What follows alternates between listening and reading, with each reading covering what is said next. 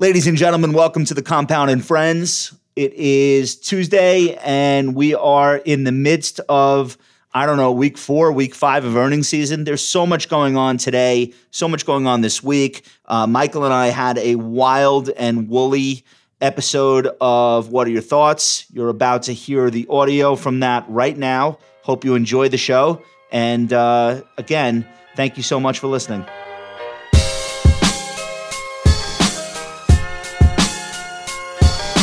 Welcome to The Compound and Friends. All opinions expressed by Josh Brown, Michael Batnick, and their castmates are solely their own opinions and do not reflect the opinion of Ritholtz Wealth Management.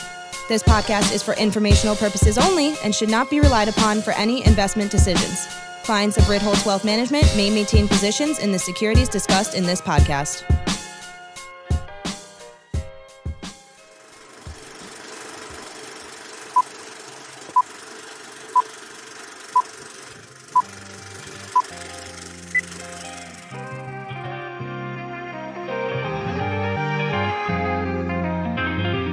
All right, gangsters.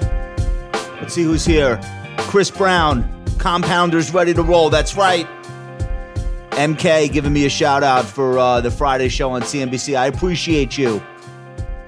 Late breaking news. We're being informed by Brooklyn in the chat. Penn Gaming just spun off Barstool Sports. We're not going to cover that tonight. We have no idea what's going on. But good looking out. Bob Sacamano is here. Dr. Horton. Cliff Peebles, Sean, the whole Duncan Hive is here. Ryan Buckley, I see you. Drew Pratt, what's happening? All right, big show tonight. We're going to talk about earnings. We're going to talk about inflation. Warren Buffett, Carl Icahn is a mystery chart. And at the end of the show, I will be revealing, for the first time ever, Michael Batnick's social security number. But first, a word from our sponsor. Michael, who's sponsoring the show this week? It's called Public. Ooh, we like Public. Here's what I did on Public. I bought some T-bills. I did it. Like 6 me. month, easy peasy, lemon squeezy. That's why you're my son. That's why you're my son, because I did that. Because I did that a long time ago. And you know what? I was not deterred by Fitch. I don't care what they say. LOL. I believe in the full faith of my my U.S. government. Took like 2 seconds. Didn't have to go to Treasury Direct and I think that Treasury Direct was built on DOS. Remember that? Yeah. Yo, I feel like Fitch is Phoebe, and step to Uncle Sam. What are you, nuts? No. Yeah, Moody's is Rachel, and S&P is Monica. When you said Phoebe, I didn't know what you're talking about. Fitch is Phoebe. All right, go ahead, keep going. So the other nice thing is, I mean, listen, I have said this before. This is obvious. If you're excited by a 5.5% 6 month annualized yield, and I'm excited by it, you got to hold to maturity, right? Otherwise, you don't get the yield. I know it's obvious, but it's worth pointing out. And then they'll roll the bonds for you, or the bills, or whatever, and hopefully we're still at 5.5% in 6 months. We'll see. I think that's the feature of the Public app that I appreciate most is the automatic roll, because I'm already coming up on 6 months since I started buying treasuries there. Not to brag. And I just don't want to deal with it, to be honest with you. I have enough going on. So, all right, shout out to Public. Thanks for sponsoring the show. This weekend, Ari Wald put out some stuff on the dip last week, and he's looking at it as a textbook buyable dip.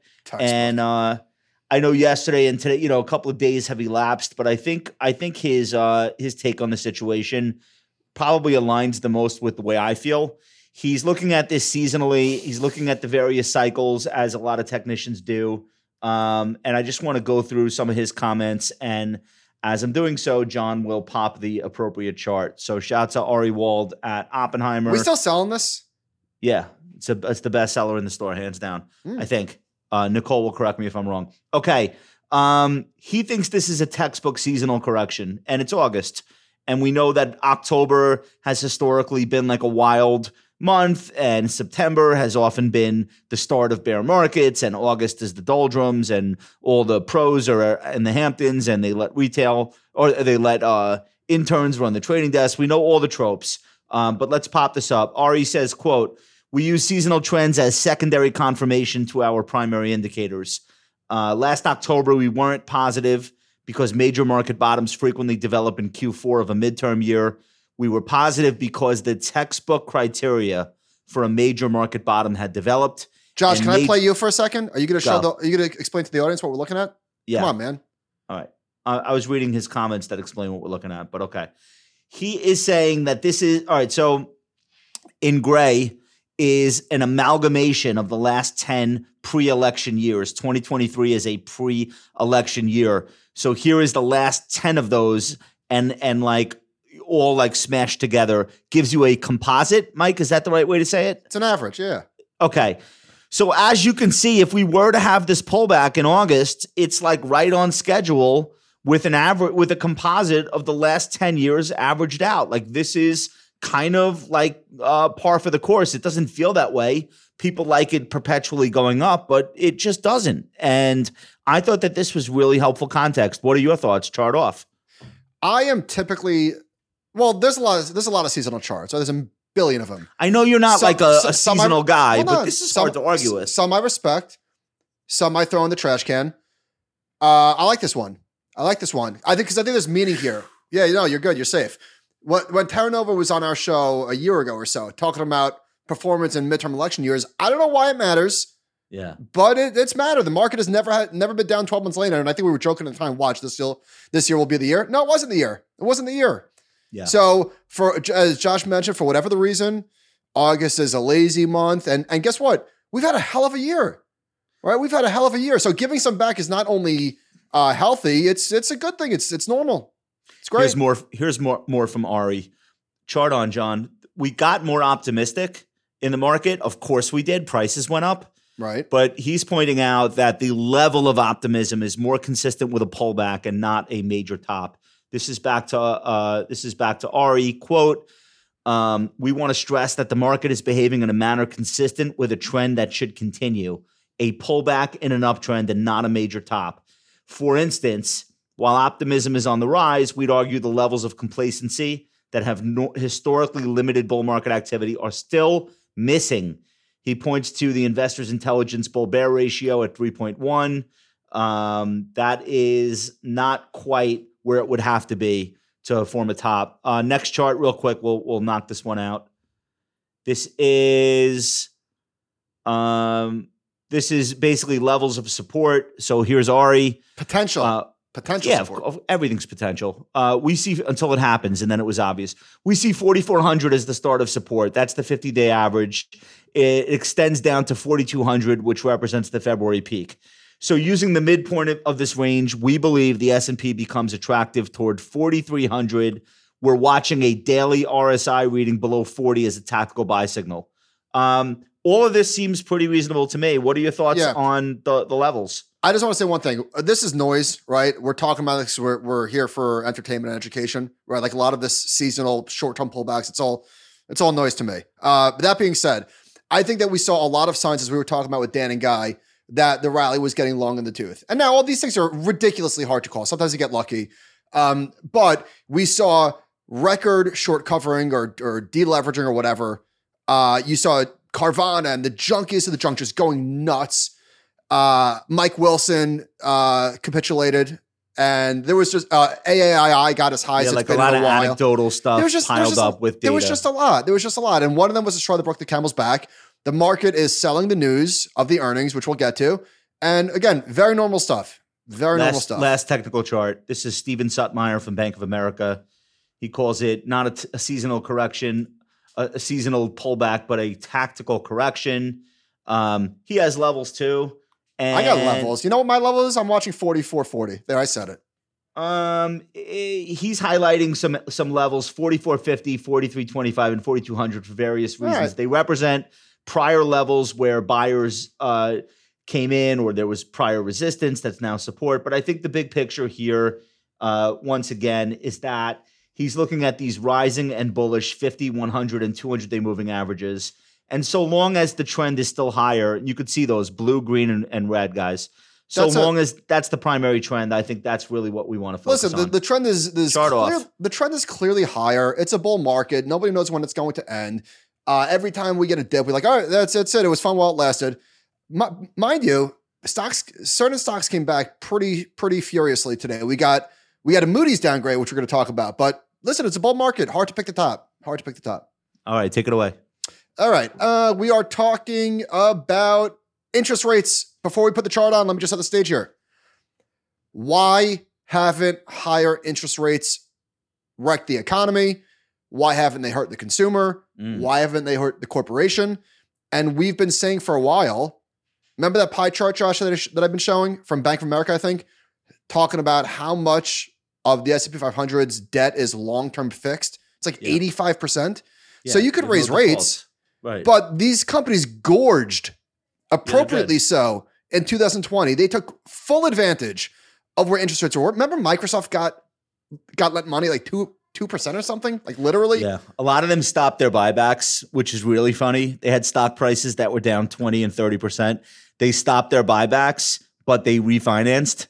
And now they're like in really good shape, and they could probably weather a recession. They stopped. That was a huge part of the story in the 2010s, the debt for equity swap, right? Yeah. Issue bonds, buy back stock, and it freaking worked spectacularly. Matter of fact, I forgot to put this chart in. I think I forgot to put this chart in. Q2 buybacks are down like 35%. We had a pretty good Q2, if you remember. Right, but so what that is like that's just cash accumulating, and that's why the balance sheets are in the shape that they're in. Okay, right. So anyway, so this is a wonderful chart. This is from Lori Calvasina. She is the head of U.S. equity strategy at RBC Capital Markets. Good. So what we're looking at, all right, obviously as you could read, S&P 500 companies are still benefiting from the era of low interest rates. So what she's showing is the estimated effective interest rate on the S&P 500, and it's low. It's still super, super low. She concludes that it's in the 1.7 to 3.1% range. So for companies not in the S&P 500, it matters. It matters, right? If you're exposed to floating rates, it matters. But for markets as a whole, they're good. Go ahead. Want to hear something funny? I firmly believe that one of the strongest correlations in the market right now and probably for a while is going to be this new thing where when yields come down because bonds rally, small caps also rally or at least outperform the S&P because of exactly what you just said. If you're in the S&P 500, no problem with borrowing. Good. Small caps that are locked out, when rates fall, people feel a little bit better about their outlook. And I think that's like a new kind of nascent correlation trend that not a lot of people are talking about yet. Yeah, that's a good one. Next chart, please, John. S&P, there's a great visual. S&P 500 companies have shifted into long-term debt over short-term debt. So the chart on the right shows long-term debt to market cap, and it's pulled back a little bit. But again, these companies have taken advantage of low rates. They went way out there, and they're good. They don't need to refinance. They've got plenty of debt. So that's mega cap companies. They're good. So if you're looking for signs of stress because you're watching the HYG or JNK, you are playing the wrong game right now. That's not where it's going to show up, or at least not in the beginning. Like if that's what you're doing, you're wasting a lot of time. Also, not only do these companies have a lot of healthy debt on their balance sheet, they've also got a ton of cash. Now I'm picking two of the biggest companies in the world, but Apple, 160 some odd billion, Berkshire 100. Now maybe Berkshire is a different story, but still. These companies are sitting on metric tons of cash. We got a joke in the comments tonight. Joke in the comments. Mark O'Connell says, is this going to be at my expense? No, you're not part of this. I mean, really? Does the world stop and start around you? Dude, pay attention. You're in the comment section while I'm Mark lecturing. O'Connell says, what do babies and T-bills have in common? You only get the benefits by holding till maturity. Not a bad dad joke. All right, Mark. Not bad. It's a dad 6.2. Joke. It's not bad. Good. Not bad. All right, Josh. Are we in the clear? Wait, what? No. That was a segue over to you. See, I'm a professional. I set you up. That was a layup. You didn't take it. That's great. You failed. I dropped it. I let the ball sail into the stands and knock somebody's popcorn out of their arms. Ed Yardeni, who has been bullish and correct, has made a list of worries that the hard landers, which I haven't heard this term yet, that we're calling the people that are still looking for a hard landing, we're calling them hard landers, and I love it, and I think it's perfect, because it's a double entendre. Like it's a hard land, like it's the land of hardship, right? But also like they're looking for a hard landing. I'm feeling this. Ed Yardeni made a list of hardlander worries that are still legitimate worries. He's not, by the way, he's not like mocking these concerns. He's saying this is what, if you're still in the camp that we're going to land hard, which plenty of people are, these are the things that you're probably talking about or worried about. Okay, commercial real estate crisis. This is so boring. It's probably going to happen, but very slowly is my take. Like it's probably going to feel like a crisis. It's just not going to be overnight. He's pointing to things like the Senior Loan Officer Opinion Survey saying 67.8% of lenders continued to tighten lender standards for commercial real estate, I guess, into this quarter. Commercial loans at all commercial banks have been flat at a record high, just below $3 trillion since March 15th, blah, blah, blah. It's not getting better there is the main. He's joking that maybe you can turn all these vacant malls into pickleball courts. It's funny. All right. Renewed wage price spiral is number 2. So basically, many workers achieved wage increases by quitting their jobs for better paying ones. They could do so because the demand for labor has exceeded supply. That's still the case, even though both have moderated. I think this particular worry is mostly in the rear view. And the reason why I said that is because there's a chart, I think from the Cleveland Fed, that shows wage gains from job stayers and job switchers. And as everybody remembers, during the pandemic or post-pandemic, job switchers were getting paid hard, right? United Auto Workers Union opened up negotiations with the auto manufacturing industry last week by demanding a 20% immediate wage increase and then another 5% during each year of the contract. Hold on. And so what I just spoke about is normalized. Now, I agree, but I'm saying it's not over. So how big, do you know what percentage of the labor force is in unions? That's a great question. It's relatively small, but according to Ed, their contracts can have an influence on wages in the non-unionized sectors. Non-unionized workers can take their cues from big company or big trade union developments. And I'll have you know, not sure if you know this, my daughter drove to Starbucks. My daughter drove to Starbucks in our town last night, and it was closed because they were on strike. Starbucks? Starbucks in our town. What do you mean strike? It's like a goddamn Bruce Springsteen song. I got it this morning. I'm telling you, last night they were striking during regular out. They struck. Okay. I believe it's stroked. They stroked. Sir. All right. Federal deficit spiral. This is one that you can basically use as your bear market reason probably for the rest of your life. Yeah.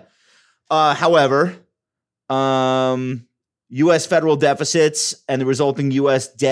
mounting debt are growing as a percentage of nominal GDP on a 12-month sum basis. The former just jumped from $1 trillion last July to $2.3 trillion. I'm sorry. I don't this June. That's not good. I don't see this as a risk, like a real risk. Now, it might cause some volatility, political headline. So complacent. But this isn't, come on. Sorry. So toppy. No. Net interest is up and to the right always, but you got to adjust for the GDP. It's not that bad. Risk number 5. Reason to worry number 5. Bond vigilantes rampage. So basically, bond yields can get out of hand if people go on a buyer strike and just refuse to buy treasuries. He doesn't seem particularly worried about this one, but it's out there. We got a little bit of a taste of it last week in the long bond, and then it reversed. So who knows? 6, Fed goes Volcker.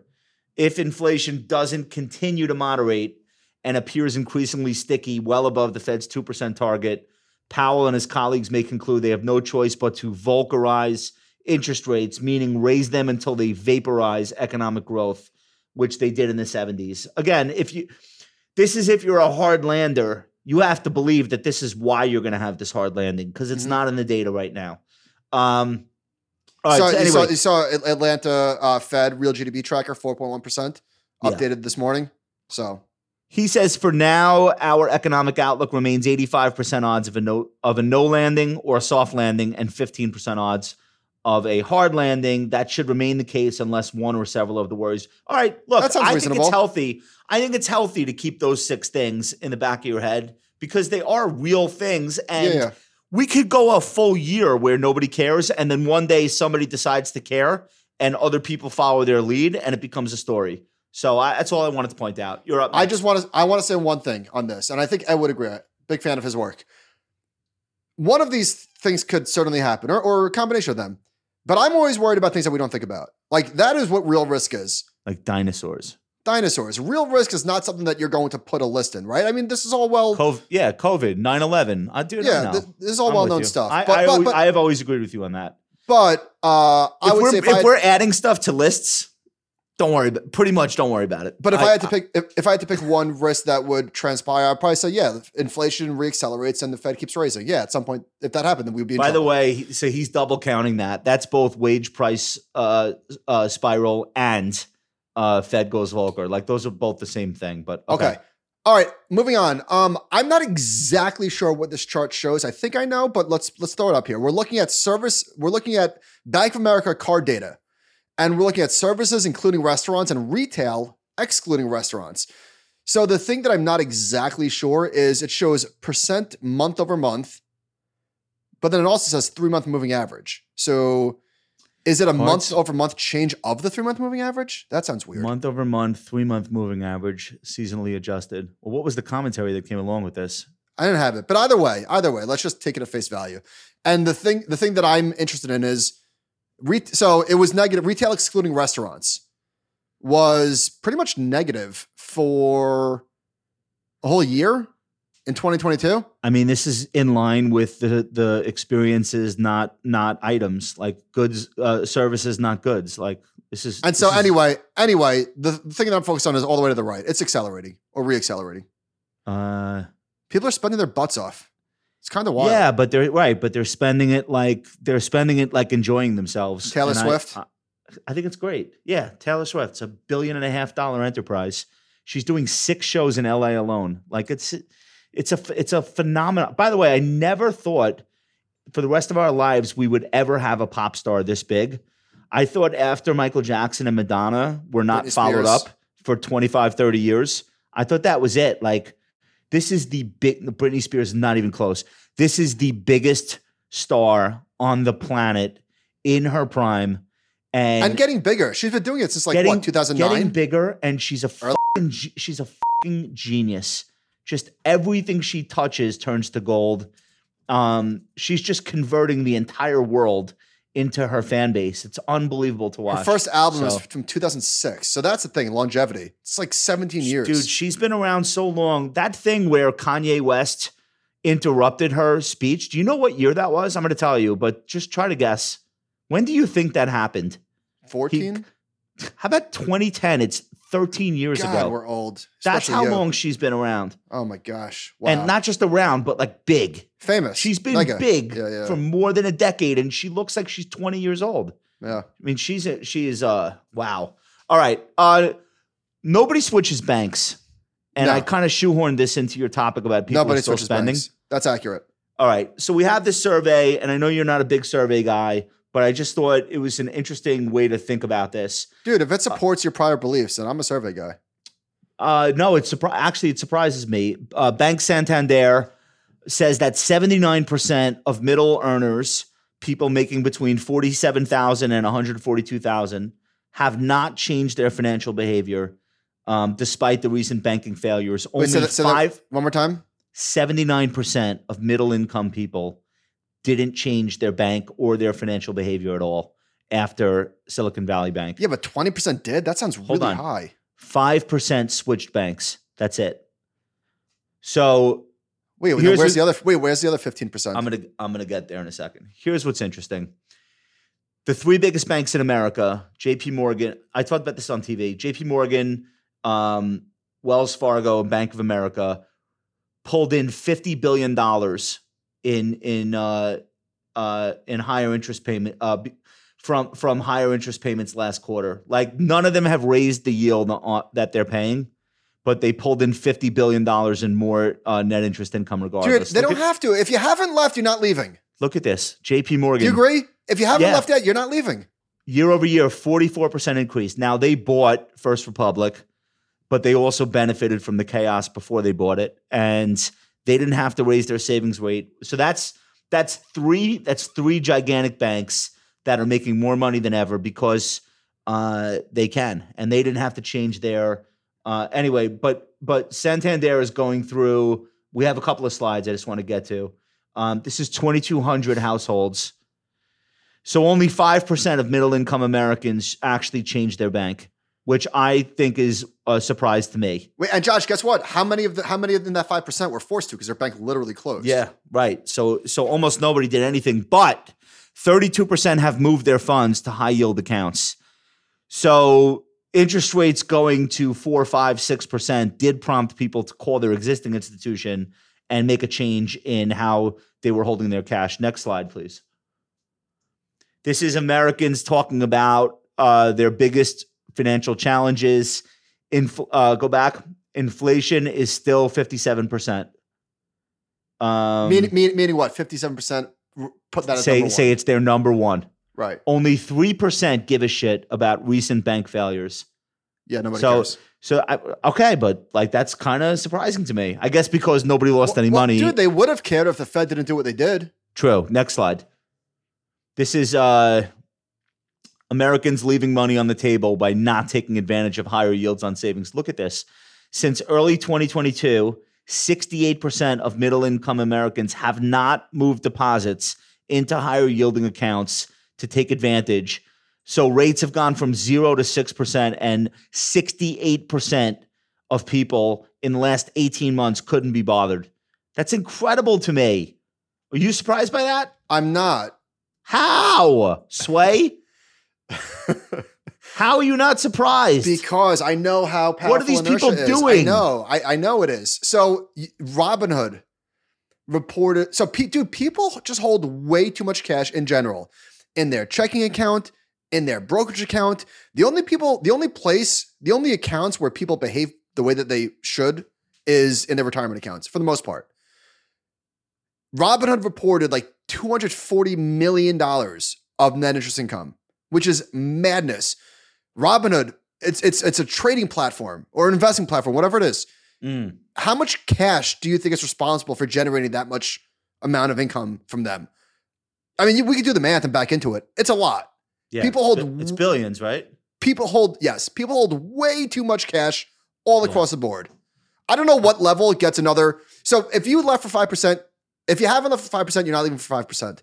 I don't know where the next milestone is where you get another wave where people have to wake up. I don't think it's happening.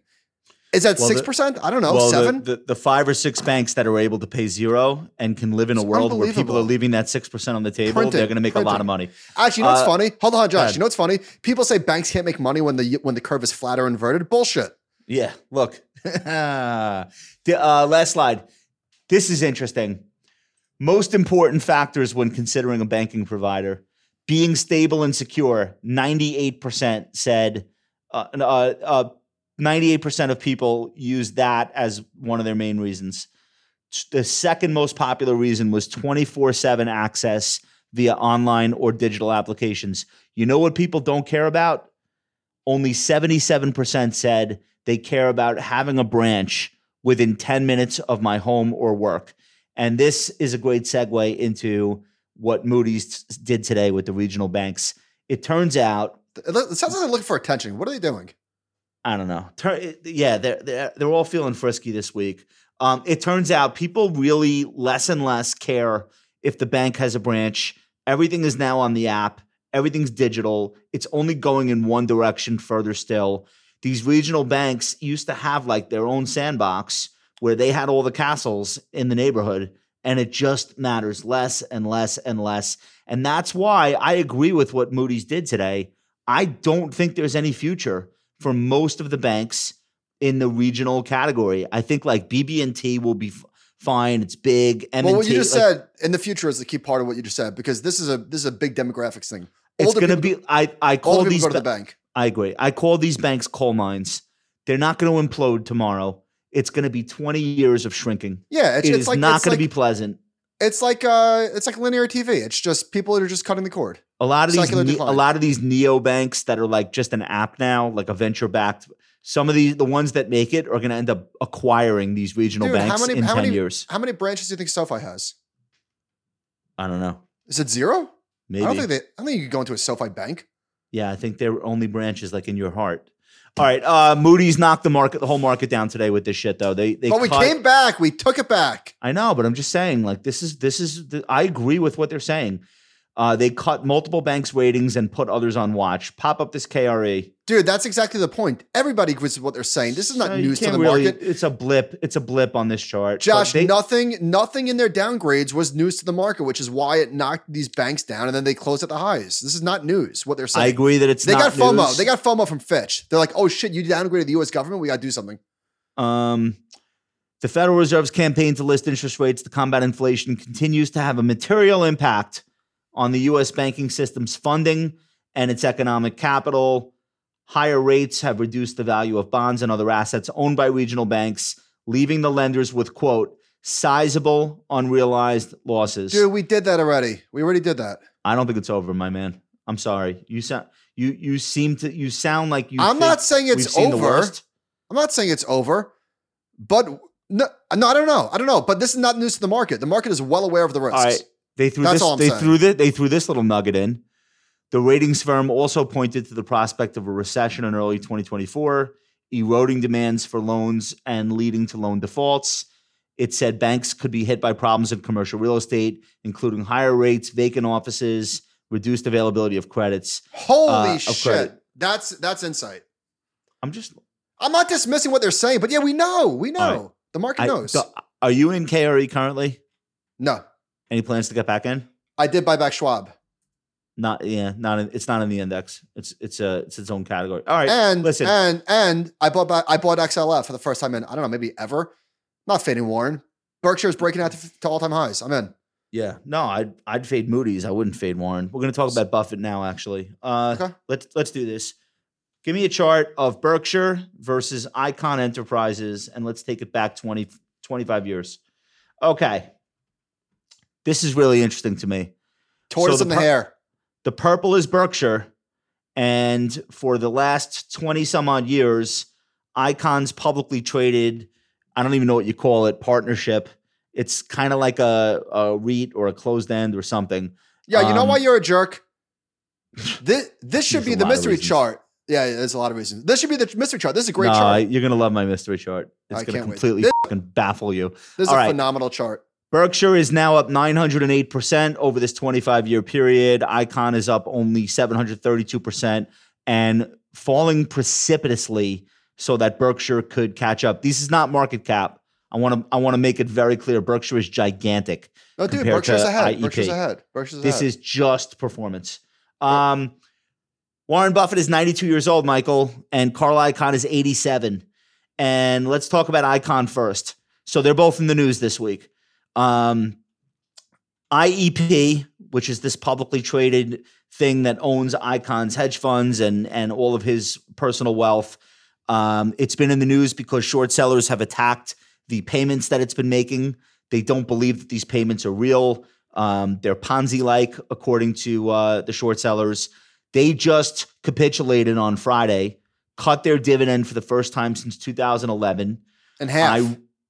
I read the CEO and CFO's comments from the conference call transcript, and they sound like babbling idiots. Horrible. Almost like they were surprised that they were taking questions. Icahn is losing money in a raging bull market. He's got these stupid macro hedges on since, 2013. He's been betting widely against the market, and his longs are in like bad energy companies and bankrupted auto parts maker. It's just the whole thing is a shit show. And this is what Carl said. And I'm rooting for Carl to come back, by the way, guys. I don't want anyone to think that I'm rooting against anybody. Quote, our returns have been overwhelmed by our overly bearish view of the market. Anyone remember Danger Ahead? 2015. I remember it well. Going forward, we intend to stick to our knitting and focus on the activist strategy. Icahn fell 37% on Friday. It came back by the end, down 23%. But basically, instead of paying out $2 a unit in distributions, they cut it to $1. And that was shocking. And this is keep in mind, this thing has already been cut in half. by the time they were doing that. So I was just going to say, like, he with the benefit of hindsight and all due respect, he should have stuck to his knitting, which is being an activist. Think about what he did with Netflix. I guess his son was big into that in like 2013 or whatever, just made a killing. They pushed Apple to pay dividends and buy back stock along with Einhorn in 13 or 14, whatever it was. They did amazing with that stuff, but all of his macro nonsense has been nonsense. And he knows it. The company's second quarter loss doubled from a year earlier. This is with the stock market flying. Icahn pledged a reset with the firm reducing its short bets. I don't know. He was never a macro investor. And I think like in the last 10 years. He turned into one. This is something really important. And this is not ageist. When you get older, you get more bearish.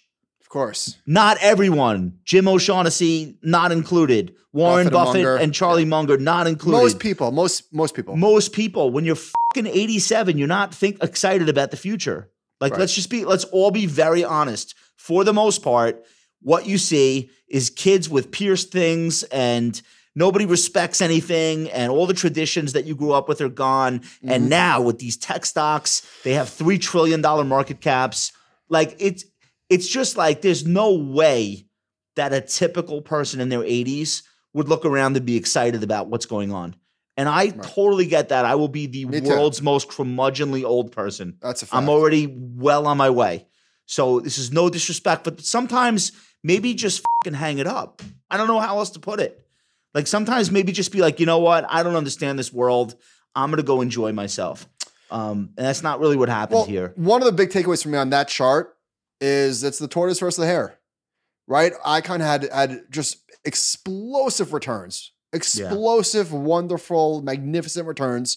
Gave it back, pulled ahead, gave it back, and here we are. Let's contrast Icahn with Berkshire Hathaway. Berkshire over the weekend, very quietly and with no fanfare whatsoever, just reported a $36 billion earnings, not revenue, $36 billion in quarterly earnings over the weekend. The stock hit a new 52-week high yesterday. I think it might have also today. This is the opposite approach of paying a high dividend and going activist and writing nasty letters and swashbuckling. This is slow and steady. Stay out of the media, mind your own business, do one or two things a year where you talk to the press. And, it's obviously a different approach and seems like it's going well. I wanted to highlight. Wait, can I ask you a question before you just move on? If you had to pick one stock that would be most emblematic or most reflective on how the U.S. economy is doing, would you say Berkshire is right near the top of that list? If not number one? Yeah, by design. Stocks at I mean, that is USA, and the stock's at an all-time high. 100%. And that's exactly how it was scripted. It's supposed to be that way. He's got foreign investments. He bought these trading houses in Japan. He had exposure to the Chinese battery stock that I think they just got rid of. But by and large, this is a proxy for the growth areas of the U.S. economy. Let's put this Apple chart up. Did you know that Icahn made a lot of money in Apple? He bought it in August 2013 at $16 split adjusted, and he wrote it to $24 a share. I mean, that's a great trade. Can't hate. Oh, come on, you can't. Buffett, he's not a buy and hold investor. He won. Did you know that Warren Buffett bought the stock just as Icahn was selling it? And I think, all right, Sean put this together for us. Yeah, I could say, no offense, Sean, but this chart is trash. Look at the dates. Look at the dates. What do you mean, look at the dates? Look at the dates. What's wrong with the dates? There's like 4 2021s. You got to switch up to months, my man. They're quarters, dumbass. Dude, you're a dumbass. They're quarters. Stay with the story. Chart off. Icahn. No, I will not. That's a horrible chart. They're not quarterly. You change it to a date, dumbass. No. You're a dumbass. You have to do it quarterly because they file quarterly. We wanted to capture. Sir, I'm talking about the labels. 2022, that's January, and then April, and then Sean is on Long Island right now. He's twice the size of you. I would go easy. I would go easy if I were you. Carl Icahn would be up 1,250% since April of 2013 had he held his original position. Erroneous.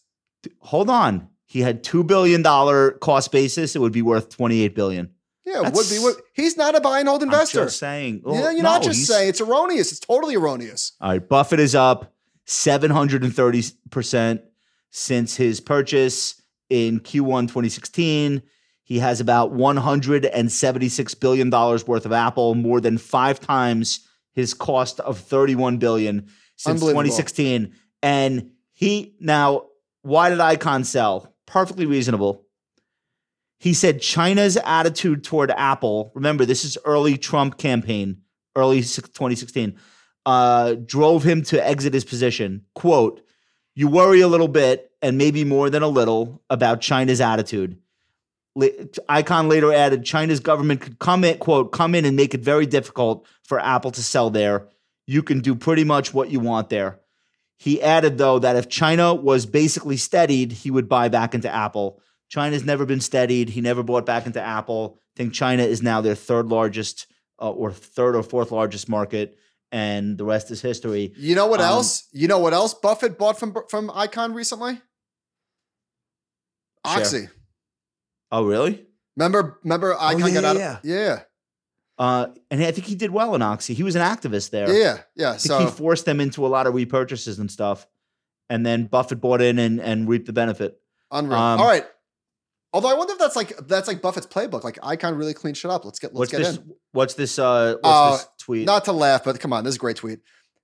Throw it up. Icahn see clearly now the gains have gone. It's a good point. Come on, it's a clever tweet. All right, let's talk about earnings and the reactions. That's what we're gonna do. We're gonna talk about the reactions. Anyway, I just wanted to. Oh, you got more? We'll get into the earnings now. I just wanted to say, like, I have looked up to Icahn my entire career. And I've seen him do amazing things, but I think that like my own style and my own mentality is way more akin to Buffett's, and this was like I guess more confirmation bias for me. I also don't see myself as a corporate raider. Yeah, I agree with you. No, I mean but just like being pulling the trigger fast and fighting with people over investing or any of that stuff, it's not for me. So before we get into the reaction of the earnings, let's talk about earnings. So we've been talking a lot about how earnings are down 7% year over year. However, like all of it is from energy. Energy earnings are down 51% year over year. Throw up this chart, please. So if you back out early to this, didn't we say this like the whole first quarter? You did. Yeah. If you talking about backing out the energy thing?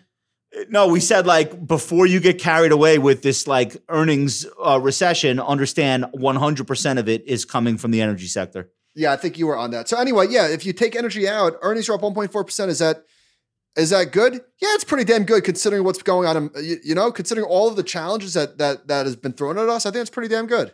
So this is saying that year over year, earnings are down 5.4%, sales are up 0.6%, but if you take out energy, earnings year over year are actually up 1.4%, and revenue is up 4.3%. And look at it. Look at some of these names. So, industrials earnings up 25% quarter over quarter. Consumer discretionary up 37% quarter over quarter. Yeah. Communications 64%. I mean, unbelievable numbers here. It's truly remarkable, and so that fueled the rally. But as they buy the rumor, they sell the news. Okay. From Bespoke, 316 stocks have reported earnings this week. 73% this week. That was a week ago. Last week. 73% beat earnings per share. 64% beat sales. More raised guidance than lowered. But the average one-day change on earnings has been a big drop of 1.6%. Even stocks that have beaten estimates on the earnings side have dropped 0.11%. JP Morgan's got a chart of this. Really lays it out very nicely. Companies that are beating estimates are being rewarded less than typical, while those that are missing estimates are being penalized more than average. And you see, again, you see it in the chart here. The light blue is companies that miss. The top is companies that beat, and beat companies that beat are not being rewarded. Why? Chart off. Because they already were rewarded. Look at the run in stocks. They already anticipated this. Agree. So I want to say that sell the news is officially the theme of Q2 2023 earnings season. And this is a really great reminder. Here's the takeaway. And I think I have data that's fresher than yours, actually. But this is why investors cannot, quote, wait for the smoke to clear before buying. Stocks bottomed well in advance of these trough earnings, and they almost always do. Maybe I could say they always do. Say it louder. They always do. So this whole idea of why would you buy if earnings are coming down? Because everyone knows you're not the only person having this insight, nor am I. That's why would you buy. The other takeaway is that investors are not impressed with cost cutting anymore. That was last quarter's story. It's not enough. You're right. 100%. They already now got they it. want sales growth, and there is some data to suggest that the companies with bigger sales growth were able to avoid that post earnings sell off. John Butters did this for FactSet. S&P 500 companies see the largest negative price reaction to positive earnings surprises since 2011. That's a big deal. That is a big deal. This is Butters. To date, 84% of the S&P have reported. This is as of August 7th, so my shit is a little bit newer than yours. Not to brag. There you go. Of these companies, 79% have reported actual earnings above the estimate, which is above the 5-year average of 77%. In aggregate, earnings have exceeded estimates by 7.2%. Which is above the 10-year average of 6.4, yes. Given this strong performance relative to 10-year average, how has the market responded? Companies that have reported positive earnings have seen an average decrease of 0.5% 2 days before the earnings through 2 days after. That captures the whole thing. Healthy. Look at Uber. Uber. These stocks are going to go up forever and ever and ever? Yeah. Yeah, that's right. Why is the market punishing positive earnings? It is not likely due to the earnings outlooks from companies and analysts for the third quarter, which have not been more negative than normal. So if you're walking around saying, well, they're all guiding lower, no, they aren't. They're not. Not any more than usual. That's not the reason. It's sell the news. These stocks have gone up big. Chart on. This is S&P earnings per share surprise versus average price change, just so you can see what I've been illustrating with my lyrics. Next chart. And this is just another way of looking at that drop, average price drop. Last one. S&P 500 earnings surprise percentage. And you can see that that's well within the... Wait, hang on. What do we look? All right, so we're looking at the number of companies, got that. And then the average price change. Oh, interesting. This is a great chart. Wow. It's a really good chart, right? Yeah. Thank you. I cut and pasted myself. Chart off. Last thing. Did you know, however, that there are some instances where companies are having a really positive reaction to earnings? Amazon. And Amazon Caterpillar was one last week. Let me show you one more. Yeah. Eli Lilly. Yeah. Today, this became the largest company in the pharmaceutical index. I think it had a 15% day. Bigger than Pfizer? Bigger than Pfizer. Wow. Quote, Eli Lilly became the most valuable healthcare company in the United States after a stock price surge Tuesday morning propelled the Indianapolis drug maker's market value above $500 billion. Mike, this is a 147-year-old company. Shares jumped by 15% on second quarter earnings. Driven by fast sales of its diabetes medicine, Mounjaro. This is part of the obesity bubble that we're, no pun intended, that we're in the midst of. And they are, it has a potential for obesity treatment, a use for which it's expected to earn FDA approval later this year. So look at this. This is an earnings story that has a happy ending. Pretty dope. Yeah? Yes, sir. Thoughts? I like it. Any thoughts? You said it all. Okay. All right. I'm going to make the case. Is it my turn? Yeah. All right. I'm not sure how I feel about this. I'm not making I'm just laying it out there. And I did this on Animal Spirits, so forgive me for the duplicative entertainment topics. What are the implications? Like, what if, and there's not a call, we're thinking out loud. What if Apple peaked? Like, Apple is a big, big part of the S&P 500. What if Apple peaked in price? Yeah. I don't think it matters. I think the market cap leaves Apple and goes into something else. Love it. Love it. I mean, are you in the camp that says like Apple has to go up for the market to go up? Because no, I don't believe in that. Definitely not. No, Yeah, it'll just shrink in. If it did peak, which I'm not saying, it'll just shrink in importance each day until other things matter more. If Apple goes from 7%? If Apple goes from 7% to 5%, I don't think that's bearish. So listen, there was a moment where General Electric was the largest stock in the S&P. Yeah.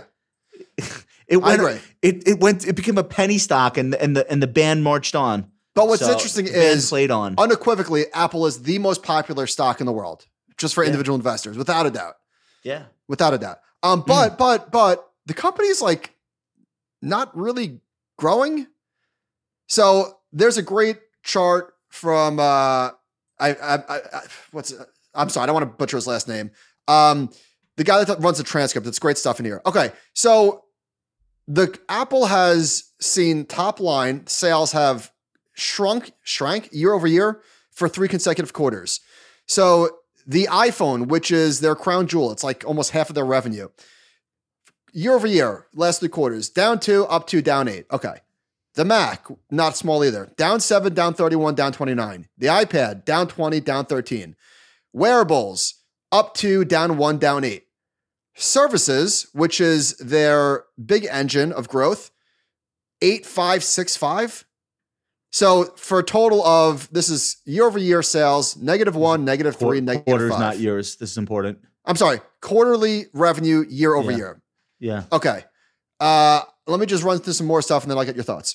So you've got the company slowing. But now I should point out, this is not the first time. It did this in 2019, it did this in 2016, and then it created these, $10 billion categories. So this is not without precedent. However, it's doing this with its valuation pretty rich relative to its historical history. Chart on, please. So I've got enterprise value to EBITDA. You've got the price to earnings ratio. You've got the price to sales ratio, and they're all directionally, it's all the same chart for the most part. So we've been talking a lot about, well, should these companies that are growing trade at a premium? Yeah, this is not growing. Should the best company in the world trade at a premium? Yeah, but should it trade at a premium when it's already a $3 trillion market cap? I don't know. I would say I don't know. That's not rhetorical. I don't know. Now you could also say, well, fine. Let's assume that they're not going to create a new category, which they very well might with the headset. Who knows? And let's assume that Apple is now a mature company, which it is. I mean, of course, it's a mature company. It's just not really growing that much anymore. They're still buying back a shit ton of stock. Chart on, please. So their shares outstanding, you could say, is down 38% over the last decade. So you could say, listen, Apple could still deliver decent shareholder returns just by the fact that they're so capital efficient and they're doing so much to deliver money back to shareholders. Last chart, and then I'm done.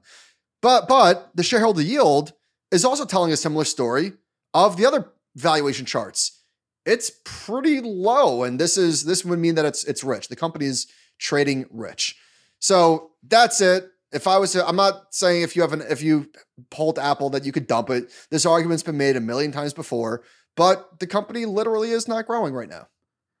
Michael, you innocent son of a bitch.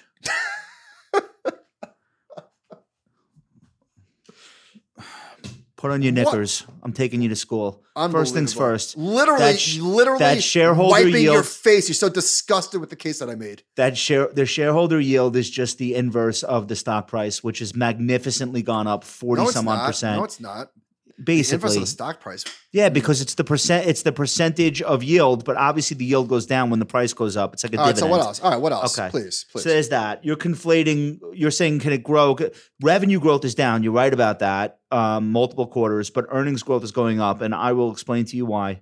Because smaller share count, so earnings per share benefits from that. All right, because I didn't just say number that. Two, yeah, keep gross going. margins, 44%. They're actually going up this year. And $80 billion run rate for services, which is a 70% gross margin business. So Apple can have a year with low or negative revenue growth, still grow earnings, still shrink its float, and have a rock and roll share price. And that can happen for years and years and years. It would be harder. So that's the best point that you made. They can't find new growth, but the services can go on. The services being the highest margin, unless what if the government says, all right, enough of this nonsense. You're not taking a 30% rate cut. Yeah, that's the risk. So if that happens, that will be the biggest decline in market cap that Apple has ever seen. If that happens, which I'm not saying it will, but if it does, it will. Yeah, I agree. Apple's really important, not just to the United States, but in the countries it operates in. It is not the kind of company that some political figure would just like be like, get them out of here. They just broke a record for their sales in India, which is a brand new market for them. They're selling lower priced phones because the per capita income is lower. But that could be a growth end. That's the most populous nation on earth. It's bigger than China. Do you understand? It's like 5 United States. If that becomes like a new focus for Apple. I'm saying you understand. What are you, my dad? No, I'm just saying, I'm speaking colloquially. Not to you personally. Yeah. But just when you think Apple has no more growth levers, they find them. So I totally agree with that part. And then the last thing I'll say is, okay. What politician wants to go to war with Apple? Who's going to be the hero that? Yeah, that's right. I agree. It's not popular. Last thing, this guy Saad Malik is in the chat saying, "Wait, JB, didn't you say Apple would move the market on CNBC before their earnings call? Yes, didn't it? I don't understand. How are these two? Like he's saying, like I can't think that. Apple it definitely did. It definitely. Yeah, did. Of course it did. Yeah. That doesn't mean that it'll keep the market from making a new high forever. There's a big difference between what the market did on the day that Apple's down 5% and versus what it will do over time. Exactly. I only call you my son because you shine like one. You know. By the way, right? I want Apple to go up forever and ever. All right. Don't give me nonsense right now. Don't do it. Do not do it. John, mystery chart, please. Guess how many jelly beans are in this jar, please. Like literally? That's your mystery chart. You got to be kidding me. I thought you were joking. You are. All right. Mystery 107. Mystery chart for unbelievable. Okay. All right. Dude, the look on your face. I think I'm going to get this one. You are definitely not getting this one. Okay. All right, everybody. Thanks for watching. I'm going to do everything I can to make you get it, though. Okay. Okay, but I won't. Okay. This is the hottest. This is a micro cap. Nope. This is a company that reported earnings after the close today. This was the hottest stock of 2023, and if you don't know it, pretty much the whole year up until today, it has been the hottest trade it's been the hottest stock of the whole year. Actually, it is the 8th best performer in the Russell 3000 year to date. I'm going to give you the sector. Next chart, please. Okay. Semiconductor. This is this stock versus its semiconductor holders ETF, the sector ETF. This thing is just thermonuclear. It doubled last year in a bear market. It tripled, I think, since May. So if you don't, reported earnings, semiconductor, what is it? You have a guess? Am I going to be embarrassed if I don't know this? I feel like you need to maybe change what you're looking at. If I really didn't deliberately make this hard for you. I swear to God. Okay. No. This is not legit. NVIDIA, obviously. This is legit. No. You know what? I'll take the L. I don't know. Okay. Chart reveal. This is super micro. Okay. Come on. Okay. You got to. All right. Honestly, dude, this stock only got on my radar 2 days ago. All right, fair enough. This is it's an $18 billion market cap. Once again, it is? Yeah. It tripled this summer. It doubled last year. It's up 1,000% over the past 3 years. It is an AI play for people who missed NVIDIA. And I wish I could say it had a ridiculous valuation, but it doesn't. I think it's like 30 times earnings or something right now, even after being up 1,000%. They are very, very involved with every time the data centers buy AI equipment, they need this company stuff as part of how it all works together. Is it too late to buy? Just kidding. I feel like it is. So they reported tonight, and as of this recording, the stock's down 40 points. It's down 11%. So maybe you're getting an opportunity here. This is just, I can't rationalize buying it. But holy cow, this thing is a hot story. Unbelievable. And it's only down 10% after hours. That's it. Worth listening to the call tonight on the Quarter app. I guess that's all I would say. All right. Hope you guys had fun. It's been an hour. It's been quite a night. We love you. We miss you when we're not here. Thanks for tuning in. Tomorrow is Wednesday. All new Animal Spirits with Michael and Ben, my favorite podcast. And then later this week, we're back with an all-new The Compound and Friends. Great job tonight. Michael, Duncan, Nicole, Sean, John, great job with all the charts. Good night, everyone. Whether you're just getting started as an investor or you're managing a multi-million-dollar portfolio, Ritholtz Wealth Management has the solution for you. It all starts with building the right financial plan. To speak with a certified financial planner today, visit ritholtzwealth.com. Don't forget to check us out at youtube.com/thecompoundrwm. Make sure to leave a rating and review on your favorite podcasting app. If you love investing podcasts, check out Michael and Ben every Wednesday morning on Animal Spirits. Thanks for listening. Ritholtz Wealth Management is a registered investment advisor. Advisory services are only offered to clients or prospective clients where Ritholtz Wealth Management and its representatives are properly licensed or exempt from licensure. Nothing on this podcast should be construed as and may not be used in connection with an offer to sell or solicitation of an offer to buy or hold an interest in any security or an investment product. Past performance is no guarantee of future results. Investing involves risk and possible loss of principal capital. No advice may be rendered by Ritholtz Wealth Management unless a client service agreement is in place.